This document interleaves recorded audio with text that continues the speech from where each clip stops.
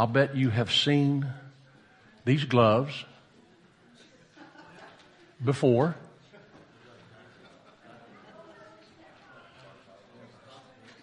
Doctors and nurses, specialty doctors, specialty nurses, EMTs, paramedics, firefighters, everybody that's in the medical or public safety arena, or anybody alive that's been to a doctor knows what these are. These are gloves. And sometimes these gloves are put on because the things that these folks do to save lives and to prevent disease and to promote health and healing, it can be messy. And I would say, if you're going to be dealing with people's lives, it can be messy.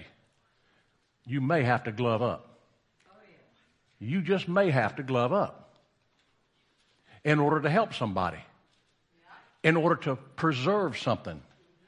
See, they aren't just for people in the medical field. I mean, people that are hurting, families. Sometimes there's such messes in families, you got to glove up.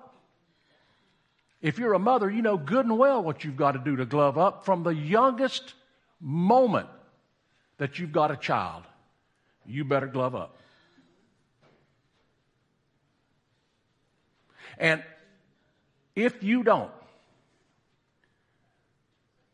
you may turn away because you say, I don't want to get involved. It's too dangerous. It's too dirty. Too much going on. But what we are, that was taught about this morning, is the church. We are not a noun, a building. Yes, there's a church building, but we're more than that. We're a verb, action. And if you're going to be in action, you're going to have to glove up. The church, you can look at the church like this. Pastor Ramona talked about some military situations today. You can talk about the church as being a battalion aid station. Now, if you've been in the military, you'll know that the battalion aid station is the forwardmost medical unit in battle. Do you realize that we're in a battle? Yes. There's no doubt about it. All you got to do is turn on CNN or Fox, pick up any newspaper, talk to anybody, think about anything, and you realize really quick that you're in a battle. And if you're going to be in a battle and you're going to help people, you better glove up. You better get those things on and get ready. The church is like this forwardmost aid station where people come for help. They come because they need us. And so who comes to a battalion aid station? Well, in the military, those that are wounded do. You don't go if you're well. You go if you're hurt or wounded or near death. That's what we are. We're the battalion aid station. And we're not only the battalion aid station for in battle, but here on the earth, the church is the battalion aid station. We're the first ones there that people come right off this street right here, right in these buildings over here, right in this building right here. It's in our neighborhoods that people need help. It's at our work and our jobs that people need help. Our friends need help. When we go out to dinner with someone, I guarantee that, and unless you know them really well, they may not be a Christian. And if they are a Christian, I guarantee they need help.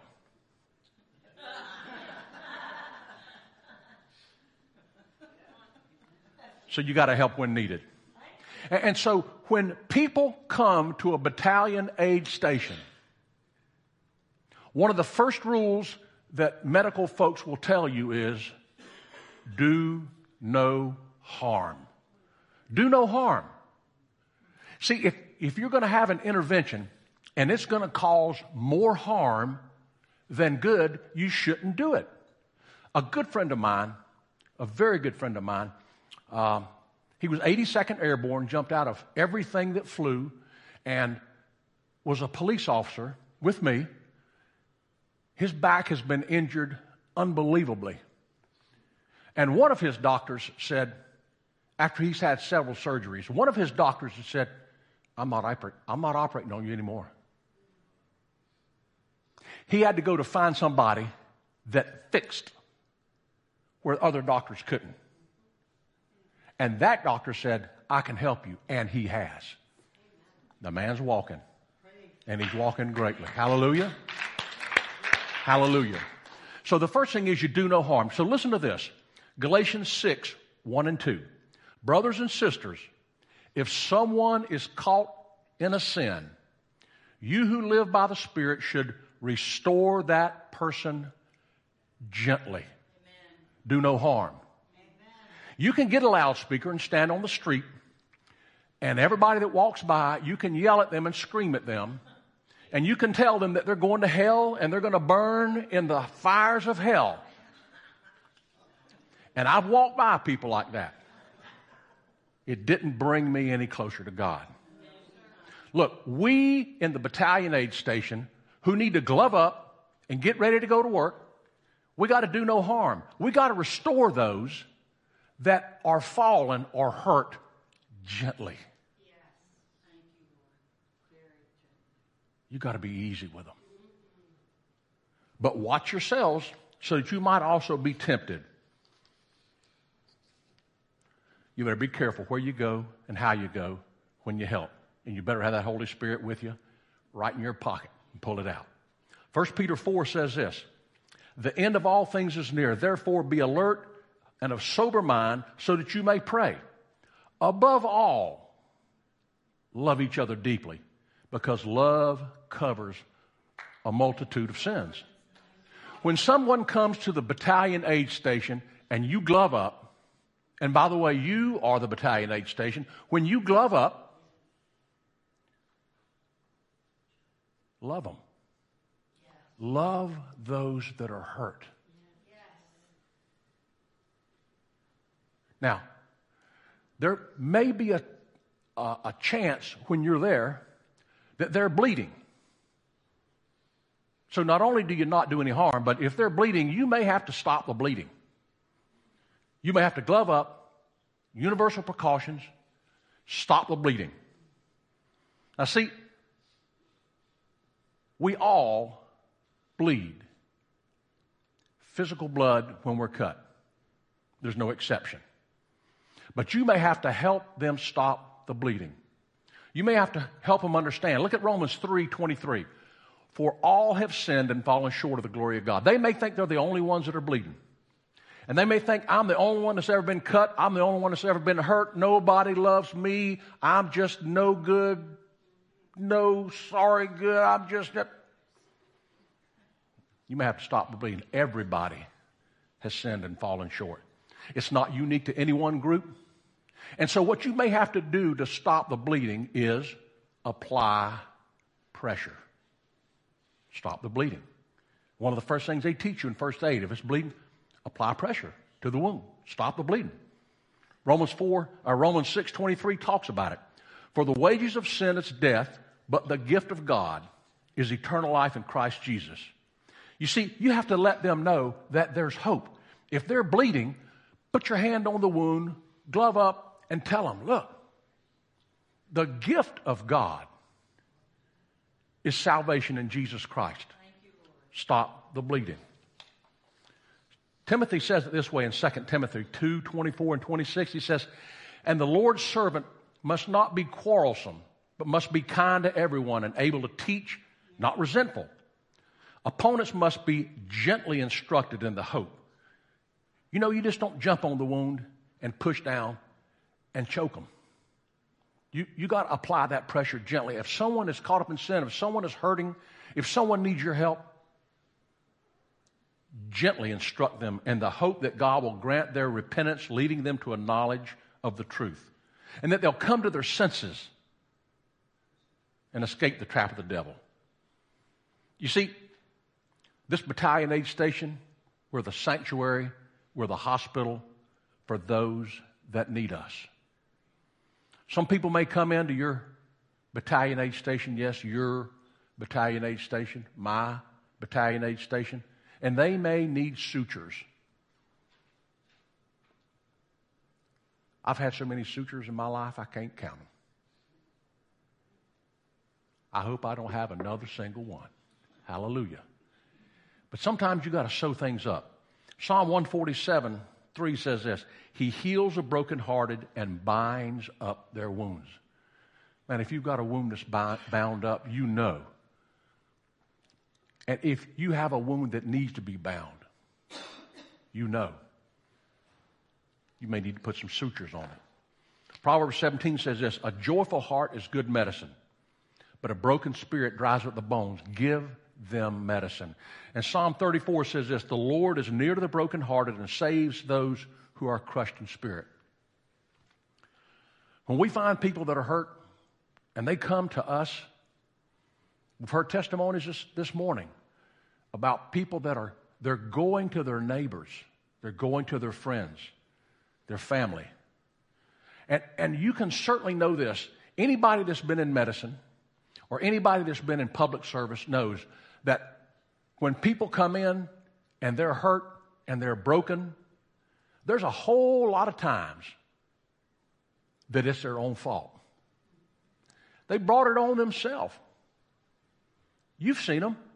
I've seen them. You can point them out, and being in public service, you don't have to be in it very long. You don't have to be in the medical profession very long to realize, man, they did this themselves. They're at fault. It's their own fault. They should have known better. How could you think that? There's many times I thought, man, I can't believe I did that. I don't know, maybe you haven't. How could I have done that? And then when you're on the treating side, you think, how could they do that? Well, what were they thinking? Were they crazy? Well, what did they think they were going to do? I read a story where a guy jumped off this cliff doing cliff diving, and he misjudged. You may not want to miscalculate there. But it was his own fault. Does that mean we don't help them? Does that mean we turn our back on them? Just because they've done it themselves and it's their own fault and they should have known better, do we just say, sorry? No. Listen to what Luke 15 says. Not long after that, the younger son got together all he had, and he set off for a distant country, and there he squandered his wealth on wild living. He should have known. He left father's house, had everything he needed, not everything he wanted. And after he had spent everything, there was a severe famine in that whole country, and he began to be in need. Have you ever turned your back on what's right and then got hungry? Yeah. I was a little kid one time, and I was going to run away from home. I lived in a small town, Bunnell. Maybe 1,500 people there. And I got mad at my mom and dad. I got on my bicycle. I rode out Dean Road. And I got about an hour's worth of bicycle trip. And I didn't really know where I was going. But I was running away from home. And then I thought, well, what are you going to do now? And what I did was what you know I did. I turned back around, rode back home, and there was mom and dad. They're still sitting at the kitchen table. Didn't faze them one bit that I ran away from home for a whole couple hours and came back. Yeah, it was my own fault. And it was this boy and the prodigal son. It was his own fault. But what did his father do? He said he looked in the distance. He had been watching and waiting for his son to come back. He didn't turn his back, and he didn't say, you did this, it's your fault, and you know it. And he didn't rub it in his nose. He didn't pile on his son. Thank God my parents didn't. And thank God this man didn't. He welcomed him back. And they had a party. Yeah. How about this? Here's another one. This guy should have known this. He should have had better sense. But a Samaritan, as he traveled, came to where the man was, and he saw him, and he took pity on him. And he went to him and bandaged his wounds, pouring on oil and wine. And he put the man on his donkey and brought him to an inn to take care of him. And the next day, he took out 2 denarii and gave them to the innkeeper. Look after him, he said. And when I return, I'll reimburse you for extra expenses. You see, this was a man that left Jerusalem going to Jericho. And it was 7 miles and it dropped over 3,000 feet. It was called the blood trail or the way of blood. And the reason it was because so many people were robbed there. Everybody knew it.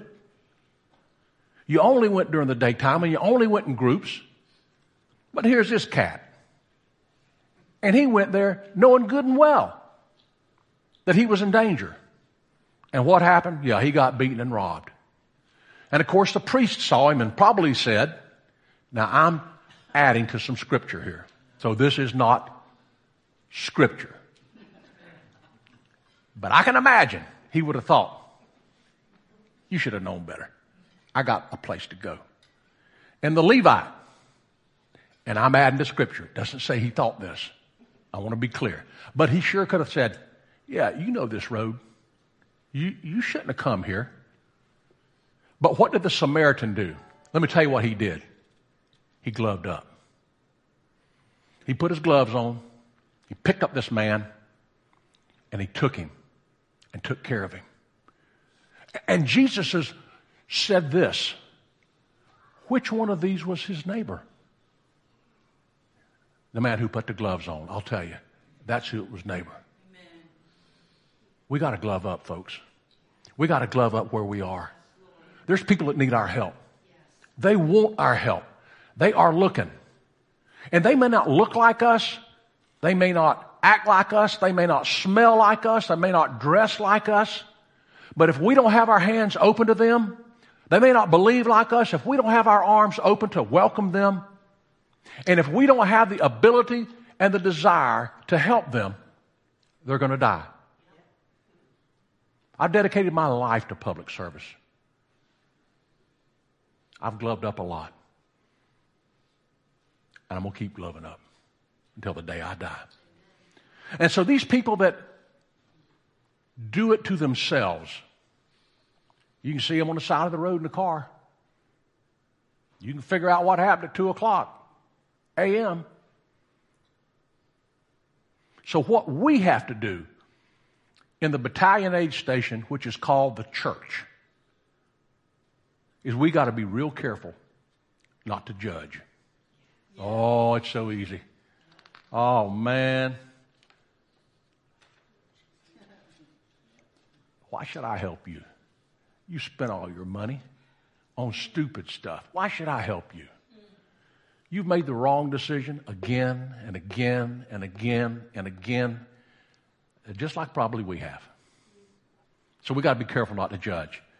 Matthew 7:1, this is Jesus. He says, do not judge, or you too will be judged. For in the same way you judge others, you'll be judged. And with the measure you use, it'll be measured to you. Why do you look at the speck of sawdust in your brother's eye and pay no attention to the plank in your own eye? How can you say to your brother, let me take the speck out of your eye, when at the time there's a plank in your own eye? You hypocrite. First, take the plank out of your own eye, and then you'll see clearly to remove the speck from your brother's eye. See, this is like, I'll give you a real world example. This is like the person that's ahead of you at the red light. You know where I'm going with this. They're the person in the red light. And the light's red, and they're right ahead of you. And what are they doing? They're texting. They used to be calling, but now they're texting. And the light turns green. And you're vehicle number 2. Man, oh man. I can't believe they do that. That light's been green for like a second and a half, and they haven't moved. Yeah? Amen? You see, but it's different if you're the first car. You know, when you're the second car, come on, man. That light's green. Get on. Get out of the way. But what about when you're the first car? If you're lucky, you'll hear a toot, toot, toot. Nah. You see, if we say that we have no sin, we're deceiving ourselves and the truth is not in us. Romans 2 says this, therefore, you have no excuse, O man, every one of you who judges. From passing judgment on another, you condemn yourself because you, the judge, practice the very same things. We just have to be careful not to judge. When someone comes in, it's so easy to hit them up. It's so easy to judge them. But I'll tell you, I know with my own children, when they've done wrong, just like I have, I discipline in a loving way. But I don't rub their nose in it. I've never learned like that. And you know what? You're going to need help doing this. Church, you're going to need help. If you're going to glove up, you're going to need help. You're going to need a partner. Well, guess what? God's figured that out. He's a step ahead of us. See, the Holy Spirit can do far much more than we could ever do. The Holy Spirit can work things out for those that are hurt, that come to the church and are looking for something. And the Holy Spirit can help us know what to say, know what to do, know what to prescribe, know how to give the treatment, know how to do all that. And so when you're trying to help someone that's hurt, that's coming to the Battalion Aid Station, and you're gloving up and you're saying, what am I supposed to do? I've never faced this before. Well, you've got a helper. You've got a helper. It's the Holy Spirit. Now, to him who is able to do far more abundantly than all we ask or think, according to the power that works within us. The Holy Spirit. Gino mentioned it this morning. And I'll tell you that it's God's love that leads to repentance. Or do you show contempt for the riches of his kindness, forbearance, and patience, not realizing that God's kindness, his love, is intended to lead you to repentance? So when you glove up, you're at a Battalion Aid Station, I just want you to know that you may face a mass casualty incident. There may be more people coming at you than what you know how to do.